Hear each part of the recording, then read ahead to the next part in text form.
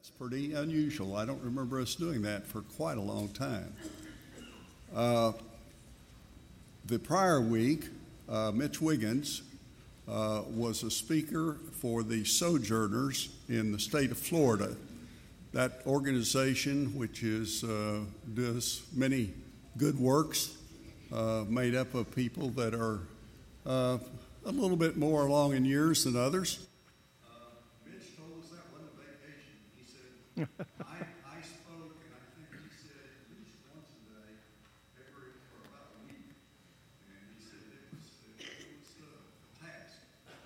This week, Mitch is with our group of people that are on the medical mission trip to Ecuador. Mitch had never gone to Ecuador before, and I think this is a great opportunity for him to join that group and be on that trip. Last Sunday, Brother Jim Crane from World Bible School spoke to us, gave us a lot of good information. And today's speaker, you might say, how does a speaker from a children's home relate to our emphasis this year on outreach? We normally think of children's homes as being organizations that are compassionate, helping young people to lift up in their life and have a better chance. But as part of his message this morning, Brother Glenn Newberry is going to also tell us that children's homes have a role in outreach. And I think that's an important thing that we need to remember. Glenn Newberry has been at Foster's Home for Children in Stephenville for 26 years. And he has been the CEO of that organization for the past 17 years. Now, I don't know what you think about when you hear the word CEO. I think we sometimes think of those fellows that think all those dollars in a Fortune 500 or a Fortune 100 company. But those CEOs have very limited responsibilities that they have to do very well. When you're a CEO of a small organization, such as Foster's Home, you have many things that you have to do, and you have to do them very well. Now, the difference, obviously, is the pay scale. It's a little bit different. But we're glad to have Glenn with us today. He spoke to us in a few years past. Hadn't been here for a few years, and the elders said this was a good opportunity to have him come and visit with you and with us today. Glenn Newberry.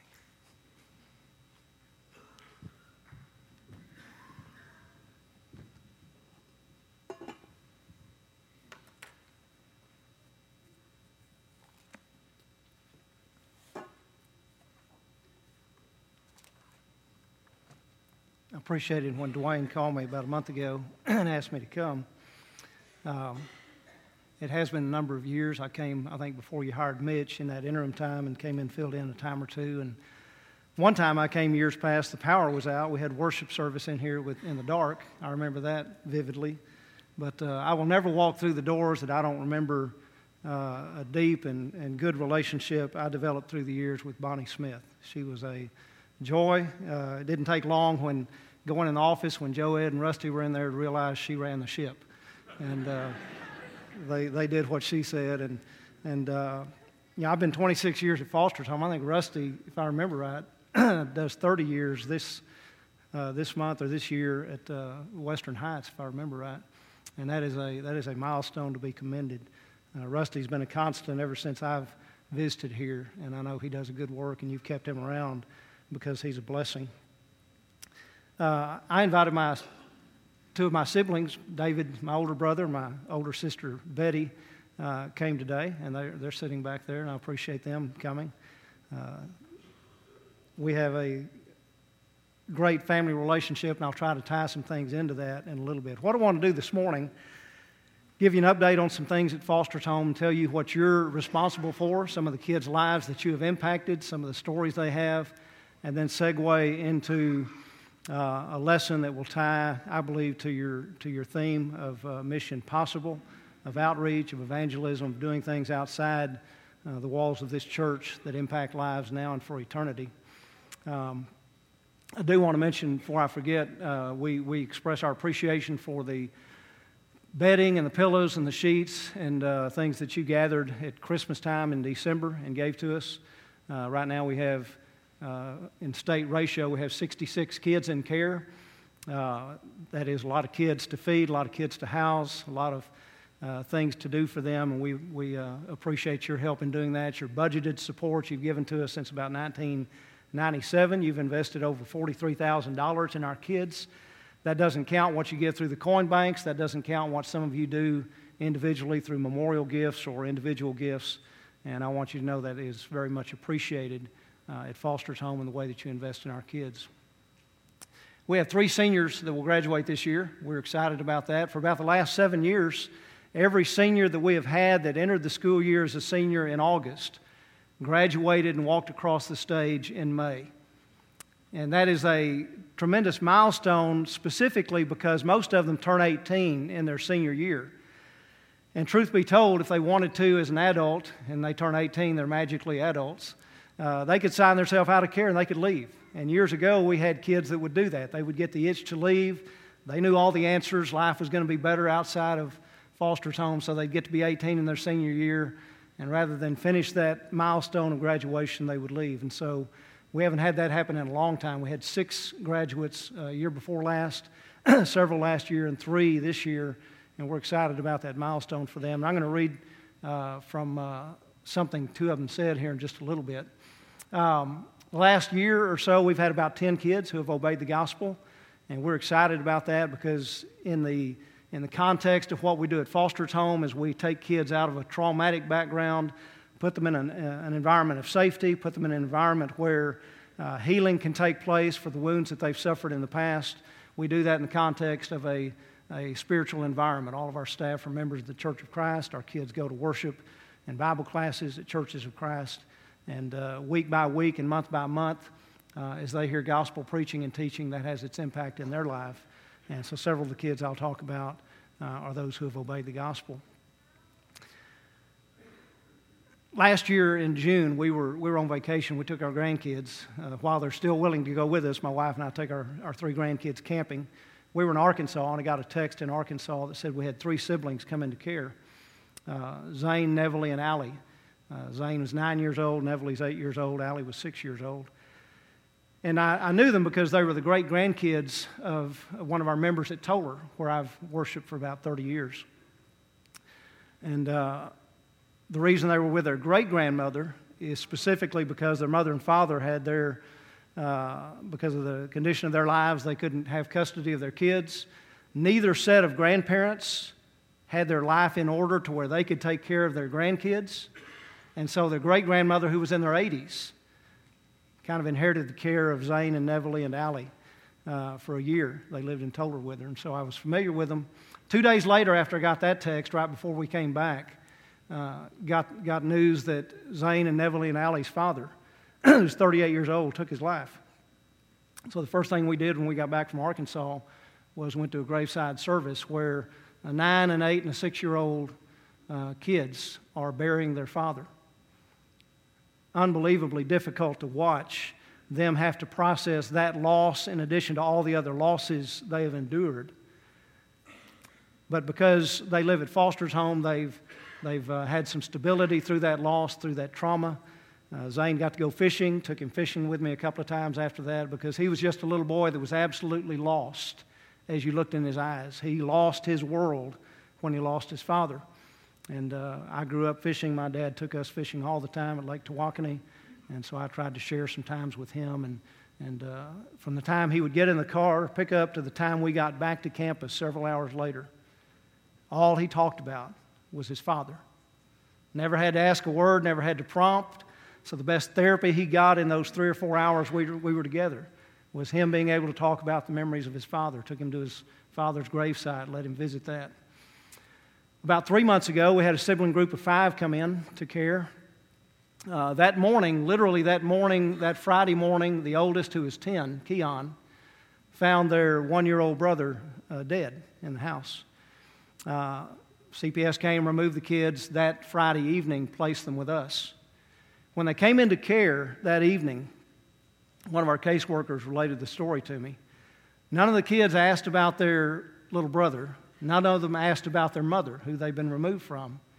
2 questions they asked: will we each get our own bed, and will we have clean sheets? Those were the 2 things foremost in their thoughts when they came into care on a Friday evening. A month or 2 before that, we had a sibling group of 4 come into care.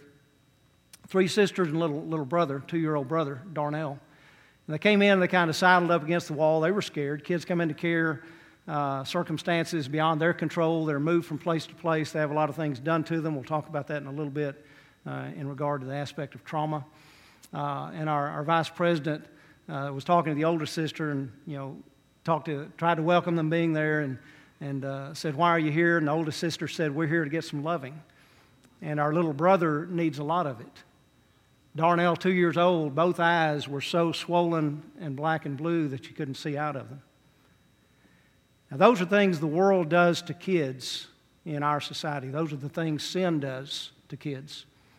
And those are the kind of kids we serve at Foster's Home, kids that come out of trauma. I mentioned our seniors a minute ago. Every year in September, second Saturday in September, every year, it's a standing date.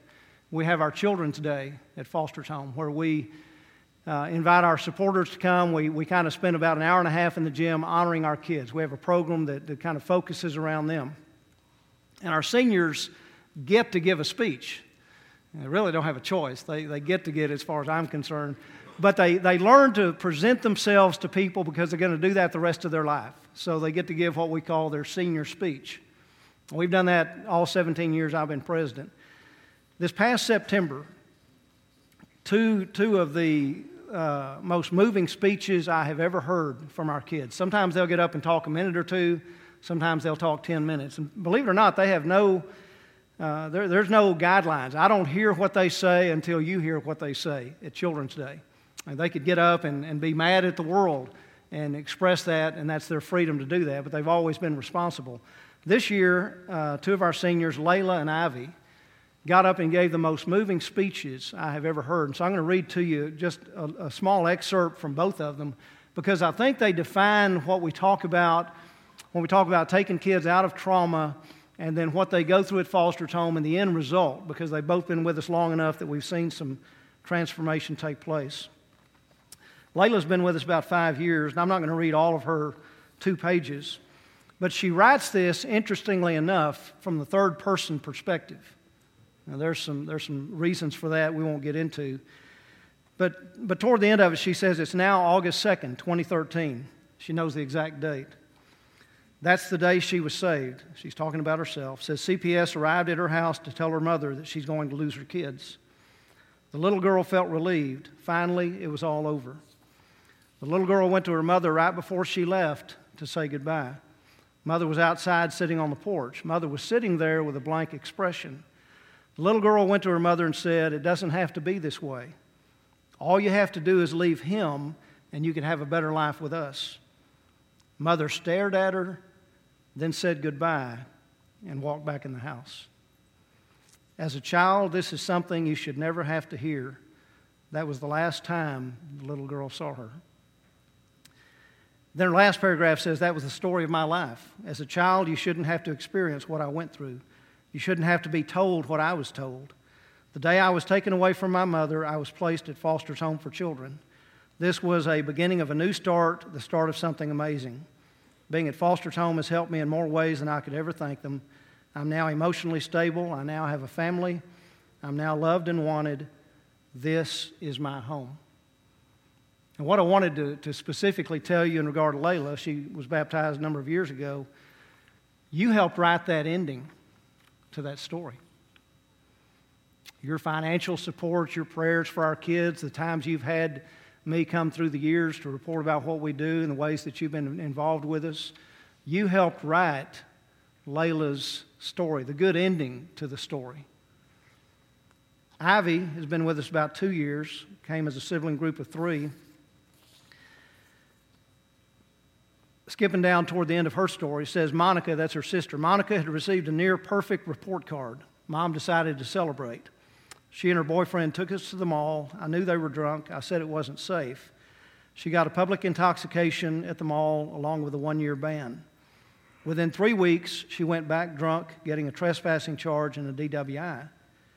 However, she failed to tell the police officers that she had 3 sleeping kids at home, which turned into an endangerment charge. So for 3 days, we didn't know what happened to her. One day, the third day, Ivy rode the bus to her therapist, told her that her mom was missing. She called the police. We thought she had ran away or died. Leaving someone alone with their mind is truly evil, she says. The police came and took us. All 3 of us went to an emergency shelter in Fort Worth for most of April of 2016. On the 28th, we came here, that is Foster's home, nervous and scared from countless stories we've heard about the system. However, this place is nothing like what we heard. It's safe, clean, and friendly. The parents here are truly wonderful. They work exceptionally hard with these kids, all with different stories and cultures. I've made many friends here at Foster's. However, they're more so like family. Being here has helped me to grow. I got my schooling caught up, became a Christian, and listen to her last statement. I learned that loss isn't always a bad thing. Tremendous insight as she comes to understand loss sometimes is a good thing. And in the sense of losing her family setting, to her became something good. As Ivy said, as Layla said, the best day of her life was when CPS came and took her away from her mother. And we would never say that as an outside party, but a child who's gone through that can say that in regard to their experiences. We have a young man from Salida, actually adopted son of a missionary couple, not Churches of Christ missionary. And Ethan's been with us about a year now. And first time I took Ethan with me, I went to the Highway 36 church out of Abilene to speak, and I took some kids with me, as I sometimes do. And Ethan's sitting in the front seat, and the whole way over there, engaging him in conversation, I kept asking my question, why is Ethan with us? A highly functional young man, extremely sharp, bright, had plans for the future, and Ethan was with us because he has a set of parents that I guess haven't learned to parent to the extent they should, and when it came time for somebody to leave, it was going to be him. So they placed him with us. He'll be with us till he graduates in 2 more years, doing extremely well.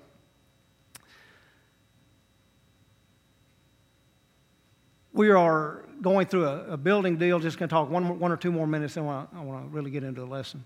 We're building 3 new homes at Foster's Home. We start construction late this year. We've already raised all of our building money. Our board has a policy that we raise the funds before we spend them. So we're building 3 new group homes that will open next summer. We've already broke ground for a house for 18 to 22-year-olds that will open next June, where 2 of these seniors, if not all 3 of them, will go live and have a place to stay for 4 or 5 years while they get their feet under them, because most of them don't have families to go back to like your kids and my kids had. There's no safety net underneath them when they graduate high school or when they age out at 18 of foster care. And so we're building a unit for 7 of them to have their own individual apartments, but a commons area where they can learn and to live together and share some things as well. That'll open up next summer. We're doing some other improvements. One thing we're doing is here in the next 2 months, we've already ordered bedroom furniture for 44 kids' bedrooms, putting in new beds, mattresses, the bedding you donated, nightstands, dressers, desks, all those things. 44 new bedrooms of furniture will come in here in the next couple of months. We're doing a lot of things that trying to expand the capacity to serve, because the number of kids is rising at a scary rate. Right now, Texas has over 20,000 kids under CPS supervision, and that number changes on the upward side each week that goes by. I'm not a TV fan of the show This Is Us. My wife and daughter are hooked on it. I see it enough because I'm in the living room reading when my wife watches it to know it has roughly 3 people as a central character, 3 grown adults, and there's a lot of flashbacks to their childhood. In fact, my sister lived in L.A. for 40 years. She got the sibling, the woman of the 3 siblings, got her to send a video to my daughter who teaches high school in Weatherford. Sent a video to her in her class, just made her month to do that. But apparently it's about 3 grown siblings, and they reflect back on their childhood. And the interaction is such that you get the idea that what happens as a child played to bear on what they've become as adults. In fact, if you read USA Today, today's issue, Dr. Nadine Burks has an article in there talked about the concept of toxic stress. And she wrote the article based on that television show. Nadine Burks is a pediatrician on the West Coast and extremely good in terms of trauma theory and what trauma's done to kids. And she writes an article that really explains in a way that we can understand how what happens to us as kids impacts us the rest of our life. Some of the most powerful memories you have this morning, you could come up here and stand and talk about things that happened 50 years ago as though they were yesterday. You could talk about the good things, you could talk about the hurtful things, but those memories of what shaped your life as a child are significant enough that you carry those the rest of your life. You literally carry them the rest of your life. And they're like they happened yesterday. I was teaching an in-service this past Monday at a school system to elementary teachers on the topic of understanding kids from hard places. And in the course of that, I talked about something that happened to me when I was in about 5th or 6th grade. I don't even know if David and Betty know this. One day I was standing on the porch, got home after school. The elementary school was to the south of us. The junior high was to the east. And our street was just a couple blocks from both of them. And I was standing on the porch, killing time, whatever a 5th grader does when he gets home, and saw a kid walking down the sidewalk on our side of the street, got in front of the house next door to us. And all of a sudden, 3 or 4 guys came out from behind bushes and trees and just beat the stuffing out of this kid. I mean, beat him bad. Now, my nickname was Bone back then. There was no muscle on me. And the last thing I was going to do is run into that yard and try to help this kid. I was scared to death. Literally stood fixed in place on the porch out of fear. Finally, Mr. Vaughn across the street comes running over, breaks it up, and saw to the hurt child. For at least 2, if not 3 years after that, all the way through my junior high years, every time I saw a gathering of kids together, my thought was, they're about to gang up on me and beat me up. I lived in fear through my junior high years, eventually grew out of it some in high school. But that would be what I would call a trauma. We talked in class, Rusty talked in class about this fight or flight syndrome. When we're faced with danger in an environment, all of a sudden our senses go to a heightened level of awareness, and we face 2 decisions. Either we're going to stay and fight or we're going to run. I was feeding my cat this morning in the dark before I left, about 6 o'clock, went out and put some food in the bowl for the cat, and I heard a rustling in the leaves and the faint smell of a skunk. I'd killed a skunk about 4 days ago in my front woods, and my fear was there's a skunk coming over to get the cat food, and I wasn't going to fight that battle. So I ran back to the house and let the cat have that, let the skunk have it if it wanted it. That'd been a tough call to make to Dwayne and give a reason I can't come today because I smell like a skunk. But some battles you leave for another day. You've been in situations like that where all of a sudden the neck stands up on the back, hair stands up on the back of your neck. You're super alert, super vigilant. You're looking around you for danger, and usually in a few minutes that's gone. That goes back down. And as Dr. Nadine Harris said in her USA Today article, what if the fear never goes away? She gives an illustration of a bear in the woods. You see a bear in the woods, you either fight or flight, so you run. But she says, what if the bear goes home with you? And the bear is there every day, as in family violence, as in addiction issues, as in abuse, as in molestation, as in incest. What if your very own family, the unit God designed to be safe, is the source of your trauma? You can't get away from it. And so she addresses this issue of what she calls toxic stress, where we can't get away from the danger. And so as our mission of the church is to be what God calls us to be of all places, a sanctuary, a place of safety, hasn't He created us to be the place of safety where people can go to for safety? And to teach others in our communities how they can find that and access that. As people live in an environment of toxic stress, they don't know what to do. They go to the pharmaceutical world to try to solve that. They go to all kinds of alternative things to try to deal with stress and anxiety and trauma. And we are a part of the very family that God created to be the safe place. The place where peace passes understanding. The place where we sing a song, love the song that was sung just before I got up, where we learn the concept of loving each other. Even through our frailties and our weaknesses and our problems and the times that we blow it, we have a place we can go and find safety and find solace and find someone who will love us regardless of what we've done, in spite of what we've done. Because the very forgiveness that God offered us, we offer to each other, Paul would tell the Colossians. The very things that we give each other are what God has given to us. And we live in a world that has exponentially multiplied several generations of families that couldn't define what normal is if their life depended on it. Normal to a lot of our kids that come into care at Foster's home is witnessing family violence, is witnessing alcohol addiction, is witnessing incest. That's normal because that's all they've ever experienced. Witnessing parents leaving for days at a time, abandonment. Witnessing anything but what we would call normal. And so we've seen that through several generational cycles. When I talked to the teachers Monday at in-service, I gave some indicators of what trauma looks like in the lives of an elementary age kid. And all of a sudden, all these nodding heads among these 35 to 40 teachers, as they realize children in their classrooms, likely some of them come from a background of trauma, which explains the behavior of what they deal with. A number of years ago, we made a monumental change at Foster's home. We lived by a behavior modification system for a long time. It's what a lot of children's homes did. You reward good behavior, you punish negative behavior, and you give consequences based on that. And that's good as far as it goes in addressing behavior. And you can use that to literally manipulate behavior to whatever you want it to do. The problem with that is it doesn't address the deeper level of what leads to behavior.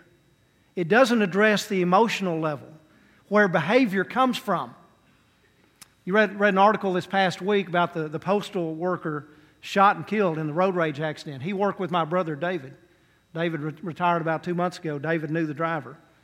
Pulled onto an entrance ramp onto a highway. A few seconds later, a car, 4 occupants next to them, pulls a gun and shot them. If that driver or whoever pulled the gun, whether it's a passenger or driver, had learned to manage behaviors or manage emotions before they became behaviors, would have been a lot smarter. Jesus said things in the Sermon on the Mount that really address this. He said, you've heard that it was said, you shall not kill. I tell you, don't be angry with your brother. Instead of addressing the behavior, Jesus said, let's talk about the emotion that leads to it. Let's talk about anger. Unresolved anger leads you to pull a gun and shoot a driver in a car next to you because you haven't learned to regulate your emotions. You haven't learned to manage your affect, to manage your own emotions in a safe way. And so Jesus talks about that in the Sermon on the Mount a number of times over and over. You've heard it was said this, but I'm telling you, let's go back to the deeper level. Rather than the problem being adultery, he said, the problem is looking at someone. It's on the emotional level of lust. And several other instances he gives us. The church ought to be at the forefront of teaching society how to regulate emotions, how to manage emotions in a safe way. That's not a psychological work. That's not a work of counselors. That's the work of the church.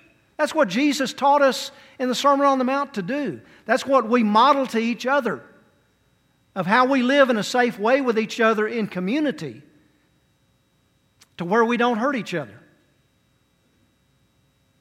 We practice the oil of forgiveness. You know, I've always marveled at an internal combustible engine that has all of these revolutions per minute. General engine runs on the highway about 2,000 RPMs. 2,000 times a minute your engine is spinning. What keeps it from freezing up and locking up with all of that friction? Metal parts against metal parts. You fill the crankcase with oil.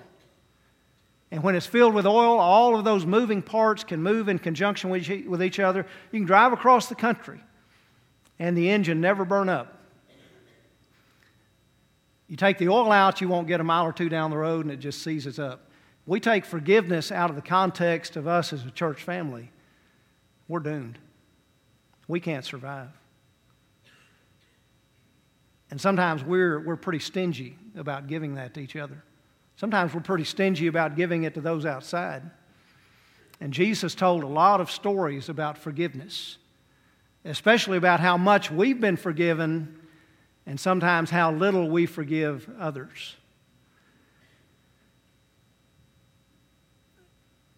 I've been listening to the series and watching Mitch and watching the other speakers. I was trying to get the context of what you're doing in this series and then how I would dovetail into that.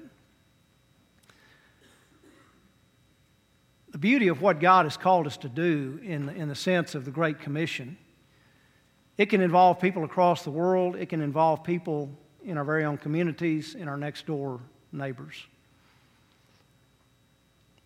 Children are always going to be an avenue we can reach out to serve. I remember the 1970s where I worshiped in Mesquite. We had a Joy Bus ministry. I don't know if y'all ever had that at Travis Street or Western Heights in the early days. We ran buses. I mean, back in those days, people would give you their kids, and you'd take their kids off to church and bring them back 4 or 5 hours later, and there was trust. I don't know that would work today. Don't know that families would do that with the heightened level of danger we have. But we would fill a bus with kids. I was bus captain of bus number 5, my wife and I, and we carried 30 to 40 kids 3 times a week to church services, take them back. And we had the ability to plant spiritual priorities and things in their mind. I went back and spoke where I grew up about a month ago at Meadowview in Mesquite. And one of the members there was talking to me, and he said one of the kids that he knew back from that time, who's now an adult, he asked him one day what were the things that made a difference in his life. And he said, talking about my bus, when my bus came down the street and knocked doors and asked people to go to church, he said, Glenn knocked on my door. And he rode the Joy Bus, eventually became a Christian, now has a family. I mean, that's pretty powerful stuff. When you touch a child, you touch them for the rest of their lives. There is an urgency to what we do because childhood is not long. To reach out and serve children, whether they be at foster's home, whether they come in out-of-home care through us, whether you serve them in this community through foster care, or whether you serve them through resources that you offer. I'm willing to guess if you put a class on as a community service here in Sherman, helping blended families, helping parents deal with oppositional kids, helping kids cope with divorce, things along that topic, I bet you'd have people come out and attend that. And I bet there is enough wisdom resident within this congregation to teach classes like that and to offer resources and service and, whether they know it or not, biblical teaching to people that would attend those who are looking for a better family, who are looking for a better way, who are looking for something better than what they've got because what they have is broken and is not working. And the problem is our society looks in all the wrong places. And part of that is because we haven't presented the church sometimes in its most ideal setting to the world as a place where people can be safe. Sometimes churches aren't a very safe place at all by the way we respond to each other and the way we react to each other. God has called us to be a place where people can come and find what they need. And in the community in which we sit, we can offer those services to people around us through their families, through their kids, and in so doing, take the gospel to them. I want you to listen to a passage in John chapter 5. And I want you to get the human element of what happened. In John 5, Background is there was a feast of the Jews. Jesus went up to Jerusalem, and by the pool of Bethesda, there lay a multitude of people, John says in verse 3, who were sick, blind, lame, and withered. Jesus sees a man there who'd been there 38 years. 38 years is longer than Rusty's been here. 38 years is a long time. 38 years longer than a lot of you have been married. 38 years longer than some of you have been alive. 38 years he's been there in his sickness trying to get well. Jesus has a conversation with him and cuts to the chase and says, "Take up your pallet, get up, and go walk." And he does. The man became well, took up his pallet, and began to walk. And then the parenthetical statement, John says it was the Sabbath on that day. And so the verses that follow talk about the issue that the Jews had with Jesus healing on the Sabbath. Talk to the lame man who was cured, said it's not permissible for you to carry your pallet. I'm not going to get into all the ridiculous nature of that argument. And he finally identifies Jesus as the one that made him well. And then they have this conversation with Jesus, and he says something in verse 17 that I'm still not sure I understand the full import of. He's answering the Jews who are criticizing him for what he did. And he says, "My Father is working until now, and I myself am working." Sometimes we think of God being in a passive sense. Jesus says, the Father's working and I'm working. Now, I'll tell you what is effective in reaching people. Work. Work still works. Whether that work is making food for somebody that's sick, whether that work is helping a marriage heal over some rough spots, whether that work is helping a couple with some parenting issues they have with a child, whether that work is whatever it is, work works. I grew up remembering that we drove, we had one car.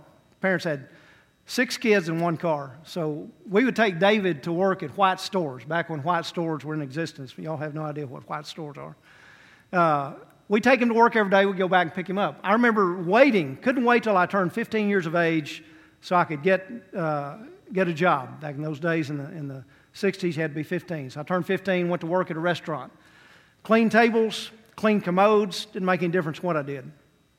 Even while I've been president at Foster's Home, I was custodian at the church in Toller for 14 years. And that'll keep your CEO title in perspective when you're cleaning commodes every week. You realize you're not too good for anything. There's a thing about work. You got to be willing to get dirty. You got to be willing to deal with things that aren't pleasant. Truth be told, I hate to dress up. I hate to wear a jacket. I hate to wear even Dockers. I'd a lot rather put my Red Wing boots on, my jeans, and a work shirt and work, and you can sweat and be dressed for work. I learned early on, teaching my father, not to be afraid of work. We cleaned the garage all the time. I think we did it because rather than cleaning the garage, the import was we learned to work. Our dad realized we need to learn that work ethic, and we did. I have all of my siblings learn that work ethic well.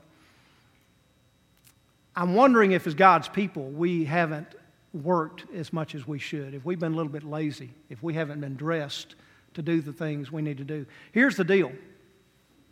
When you work with people that hurt, when you work with people whose lives have been impacted by sin, it's not going to be pleasant. Sometimes it won't smell good. Sometimes you're going to deal with the stench of sin. You're going to deal with things that would never be a part of your world, but they are a part of the world of people you're working with.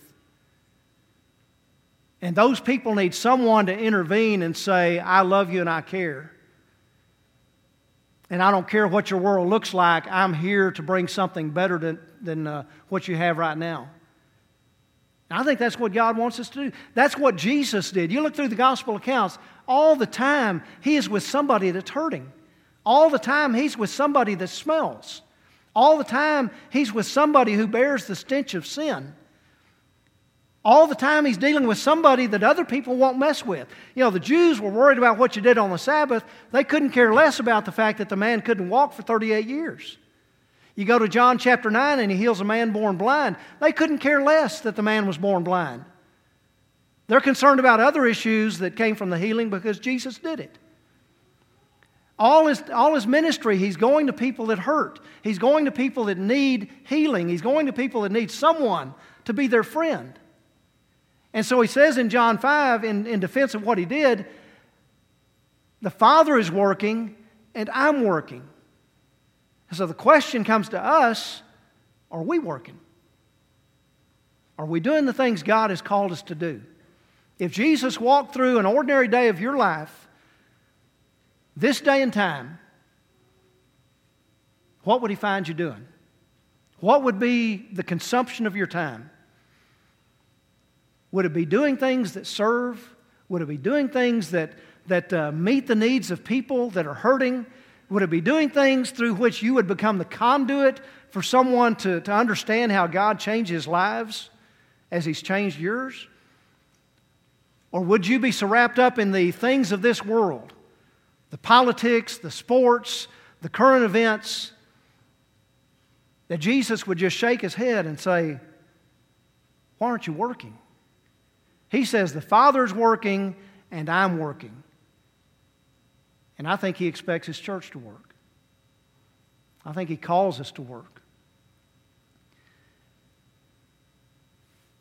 Malachi ends by saying that Elijah would come and be the one who would restore the hearts of children to their fathers and fathers to their children. We talk about a restoration movement a lot of times about what happened back in the 1800s. You know, the restoration movement that needs to happen in 2018 is a lot of families need to be restored.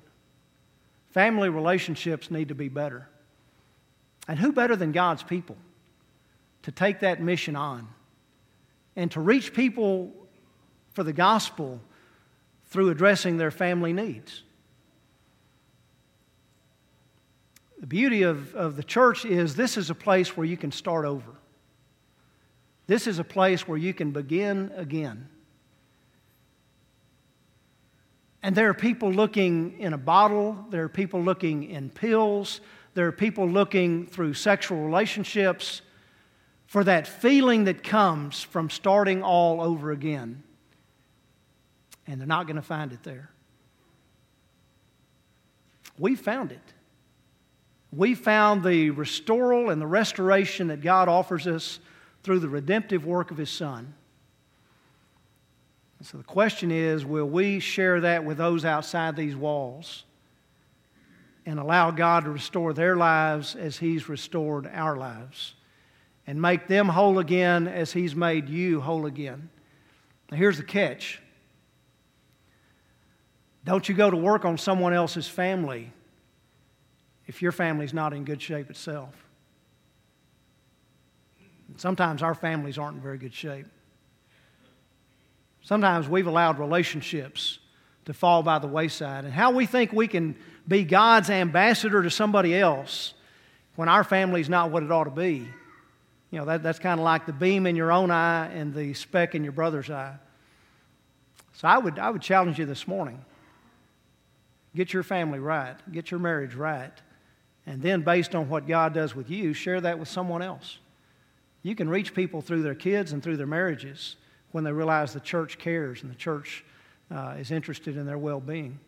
And there's people in this community that need what this church has to offer because we live in a world of trauma.